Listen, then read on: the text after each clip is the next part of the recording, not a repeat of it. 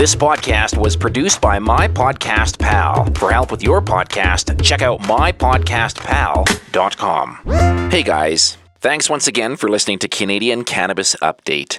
We're a Canadian-based podcast featuring regular news updates and interviews concerning the legalization of cannabis. Today we have a special interview with the CEO of MAD Canada, that's Mothers Against Drunk Driving, Mr. Andy Murray. Andy was kind enough to offer his time to talk about concerns and observations about cannabis consumption and driving. There's a lot to be learned here, and I think that many listeners will be surprised by his perspective. Enjoy. We're here today with Andy Murray. He's the CEO of MAD Canada. Welcome, Andy. Thank you very much. Can you tell us really quickly how you became the CEO of MAD? Well, I've spent my 40-plus-something years in the charitable sector, the last 21 with MAD Canada. So when I came to MAD Canada in 1997, it was an opportunity to work with, at that time, a very small national grassroots organization that was looking for some leadership on the charitable side, and I was able to provide that, and it's been a very exciting career, and it's been 21 very rewarding years. Can you tell us something about yourself that has nothing to do with MAD Canada? I'm a former Ironman competitor, so I've completed 5 Ironman, so that's Wow. 3.8K swim, 180K bike, and a 42.2 marathon. So very proud of that background. So I've always tried to balance my work with pursuits that would take my mind away from the challenges at work. I used to go to the Penticton Ironman year after year as a spectator, and I always said, by the time I hit 40, I want to do an Ironman. And now I'm 43. It hasn't happened. It's a bit daunting. That was my very first one, Ironman Canada, back in 1991. Good for you. I can't even, I aspire, but I don't know that I have the strength, the inner strength to get through that. Okay, so let me jump into my next question. I just want to set the table and kind of get some perspective on who you are. Driving aside, how do you feel about responsible alcohol and or cannabis consumption? Well, actually, if the whole population would drink alcohol, use cannabis or other drugs in a very safe level, responsible way, organizations like ourselves wouldn't even exist. And there would still be lots of fun and consumption. So it's really those people that go way beyond the levels of safe consumption that puts themselves and others at risk. And we've tried for decades to get that behavioral, educational message across.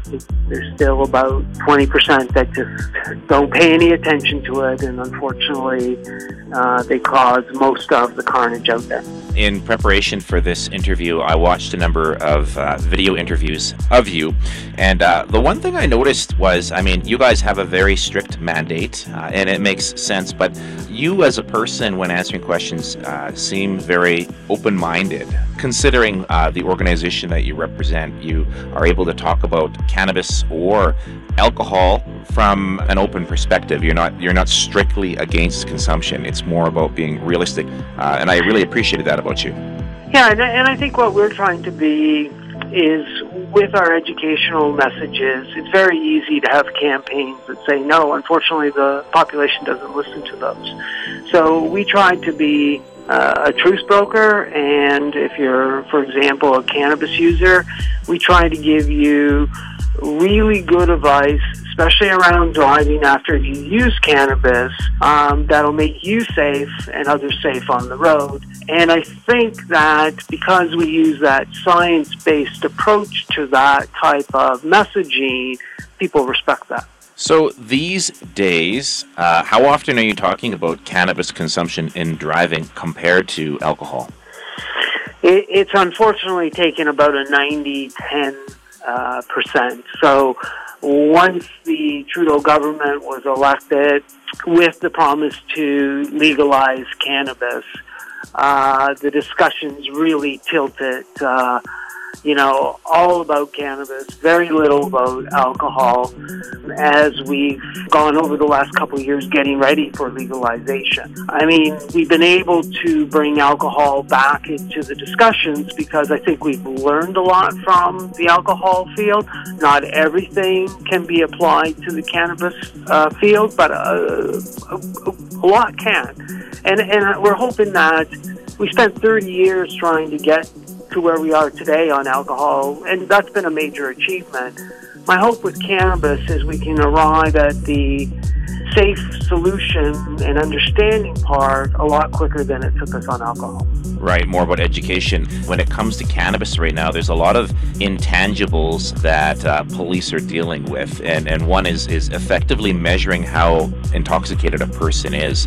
How do you feel about the technology that's available to the police right now?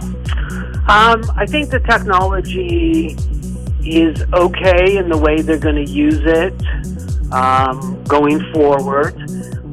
By no means is it the technology that we're going to use 5 years from now. And I think there's great opportunities for companies to develop much better detection devices for cannabis and driving. I think there's a huge industry out there that's working on that now. We had the same thing with alcohol when the per se level for 08 was brought in 1969. They had a device that had a needle, and you had to give it a pretty, wide range of margin to, it wasn't exactly accurate to 0-1. But today we have these sophisticated computerized breathalyzers that measure to 0.0001 and extremely accurate. We'll get there with the drug technology, but we're probably similar to where we were in 1969 with alcohol. Right.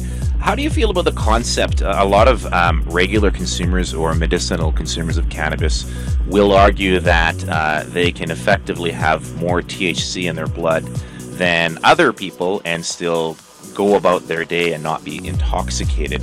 And that creates a bit of a gray area argument. How do you feel about that argument? Well, I think the thing is with it that there's a couple of different things that's been put in place to make sure that only those people that are showing signs of impairment are actually put through a police process. So the first thing is for an officer to test somebody for under the influence of drugs, they have to have reasonable suspicion that they've been using drugs. So they need to look at the driver like they do for alcohol and look for signs of drug use. Could be, smell, it could be the eyes, it could be delayed responses. There's all kinds of training that's going on to look at those things that impair somebody and an officer can recognize at roadside. So that's the first thing. You have to have that. So when they feel that some of those signs, and that's a pretty low threshold in the law. So let's be honest, if some of those things are there, the officer can make the demand. And they have two options. They can do a behavioral test, which is called the Standardized Field Sobriety Test, which is a 3-step process, or they can use an oral fluid device. Right. With the oral fluid device, it's been set at what I would consider a very impairing level. So it's been set at 25 nanograms. Despite that, the levels that are in the criminal code are 5 and 2 nanograms. Mm-hmm. The roadside testing is 25. So when we talk to people that are doing the studies where they get people high on cannabis, put them on simulators that simulate driving a motor vehicle and draw their blood, that person would have had to fail that saliva road test, would have had to use in the last hour, driven within 30 minutes to fail that test. So they're really only picking up those that are truly intoxicated and should not be driving. Unfortunately, at that level, they're also going to miss a number of people that are between say 5 nanograms and 24 nanograms, it probably shouldn't be driving based on the research and studies we've seen so far, but they will not be detected by police. So just like alcohol, the way that the law has been set up is to really focus on those that definitely should not be driving. So, and I'm hoping in time that 25 nanograms, as the technology improves, that number goes down and should go down. But right now, that's the best we can do.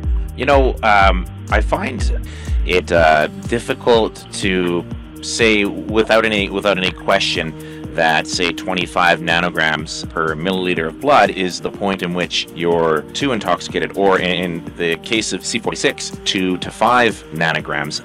And that you take other models as an example. In professional sports, the NBA has a THC test, and any players found with over 50 nanograms per milliliter in their bloodstream can get fined or in trouble. Major League Baseball is also 50, and I've actually read that the International Olympic Committee allow competing athletes to have up to 150 nanograms per milliliter in their system before they can get in trouble or potentially have their medals stripped from them. So my question is, do you firmly believe that these numbers are an accurate way of identifying how intoxicated, in fact, one person really is, or do you think they're a little bit arbitrary at the moment? No, I don't think they're arbitrary. In fact, as I stated, I think they're high. I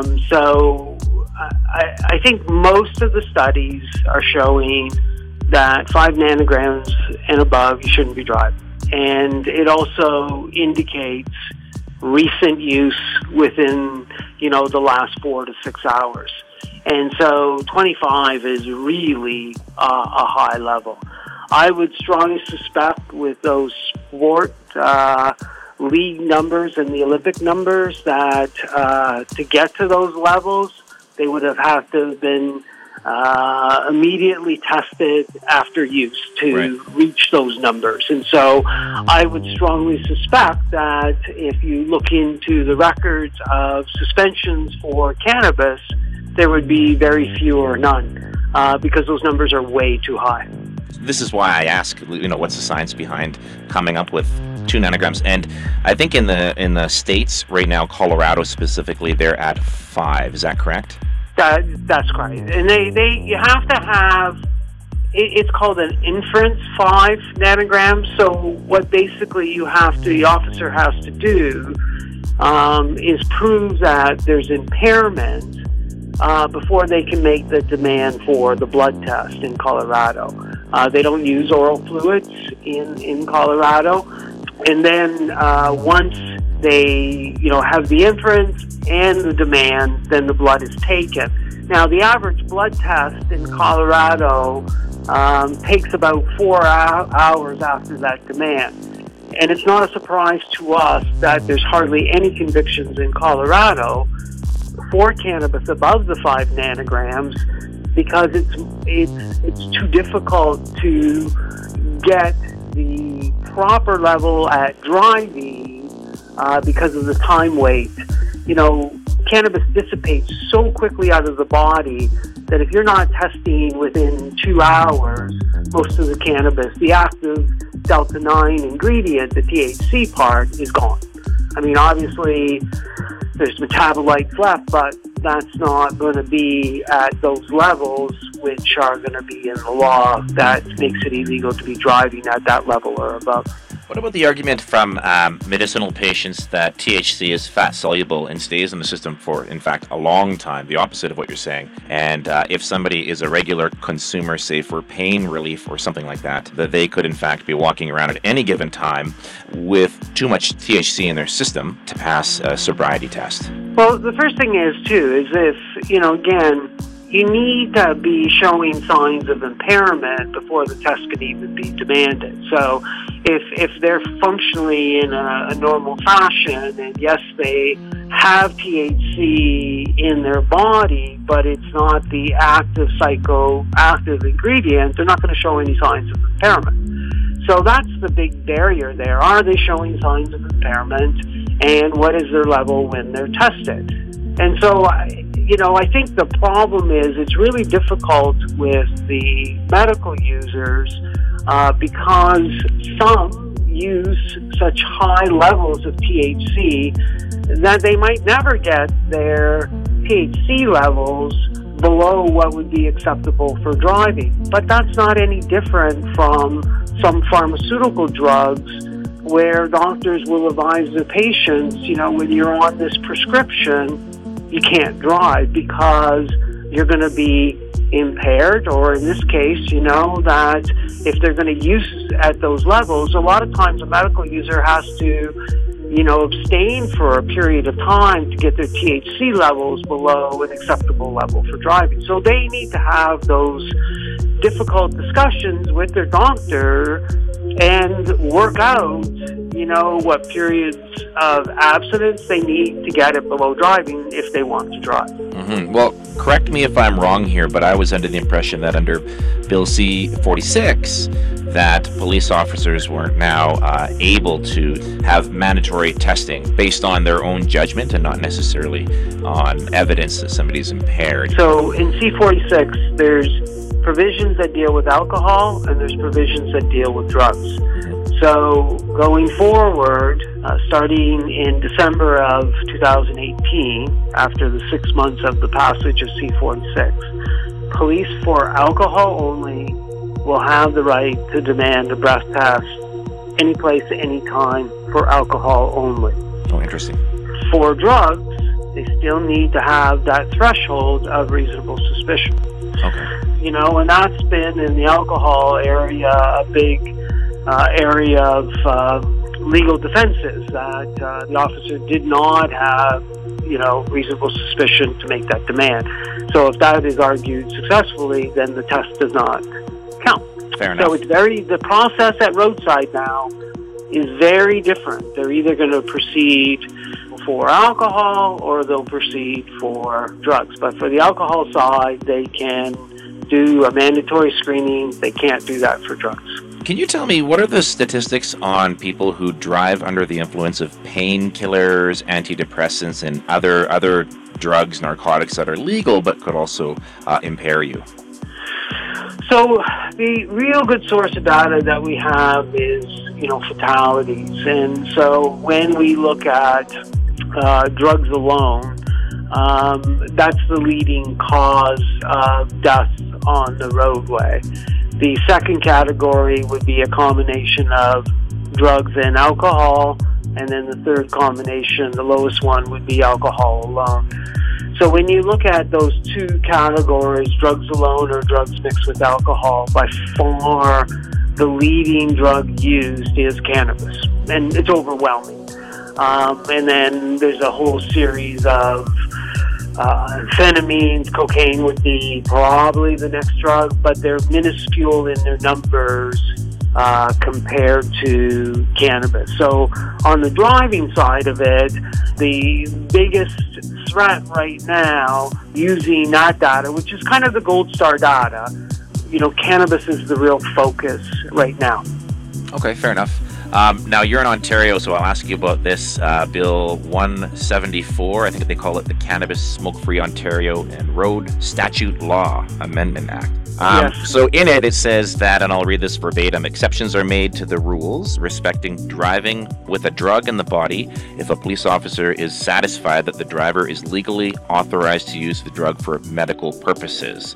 Now, you kind of alluded to that already, but how do you feel about that bill in Ontario, and do you think that maybe they should do that across Canada? So what it's there is to protect somebody that might show signs of impairment, but they're using their drug in the way that was prescribed by the doctor. So the person that is abusing their prescription or has over-medicated themselves or mixed it with alcohol, those exemptions would not apply. So it really is, and it's also in the UK, that if you can prove that you were on a prescription by your doctor and you were using at the levels as prescribed, you cannot be convicted of a driving offense. I can honestly tell you that very few people are successful using that, because usually if they're following the advice of their doctor and following the proper dosage levels, they don't appear impaired on the roadway. Okay, good answer. The federal government has budgeted over $62 million over 5 years on public education strategies, including advertising. How do you think that money should most effectively be used from your perspective? Well, I think that the best way to spend that money is to enforce the messaging about the legislation and giving people reasonable guidelines as how long they should wait before they drive. I mean, you've got all the different kind of categories. We've already talked about the medical users, but you're going to have young drivers or people that work in a place where they're going to require zero tolerance. And so, you know, you got to respect that. And so people need to know that information, that if you're in some provinces, if you're under 21, you can have no amount of drugs like alcohol in your body. And if you do, it results in, you know, suspension of your driver's license. And so those are the things so that people can make responsible decisions. And parents, especially dealing with young drivers, can also, you know, oversee the use of the vehicle appropriately.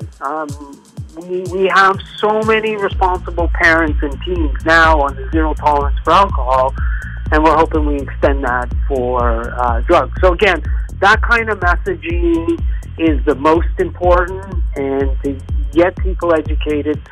And we need a lot of that right now, because so many people don't know the law, don't know how it works, don't know the impact of C-46. And, you know, and this also helps the police do their job so that, you know, they don't have people making mistakes out there on consumption levels and driving. And so that if, you know, that the police can focus on those people that just, you know, choose to neglect the rules, and they should be appropriately treated. The bulk of the people who listen to this podcast are adults, many of them professionals. They're not necessarily hardcore consumers, and they're not necessarily extremely knowledgeable about cannabis in general, but they're curious about legalization and recreational use. Do you have a message for those people? Yeah, I think the biggest message is, you know, like if you're a user of cannabis and you're using it on a regular basis, you kind of have to wait a minimum about 4 hours before driving. And then after 4 hours, there's nothing magical about that 4 hours. You need to reassess the situation. And if you're still feeling, you know, the effects of the cannabis, then, you know, wait at least another 2 hours, or basically take the night off from driving. And, you know, consequently, if you have, you know, upped the dosage, you mixed it, or you've done any of those things, then driving isn't an option. And, you know, those are really good guidelines, but that's all they are. And at the end of the day, it's going to be the police making the decision on, you know, whether you're within the law or outside of the law when it comes to driving. And as we always say, that the safest way is always never to mix the consumption with the driving, always plan ahead. There's all kinds of alternatives out there, and that's always the safest for you and your family. Perfect.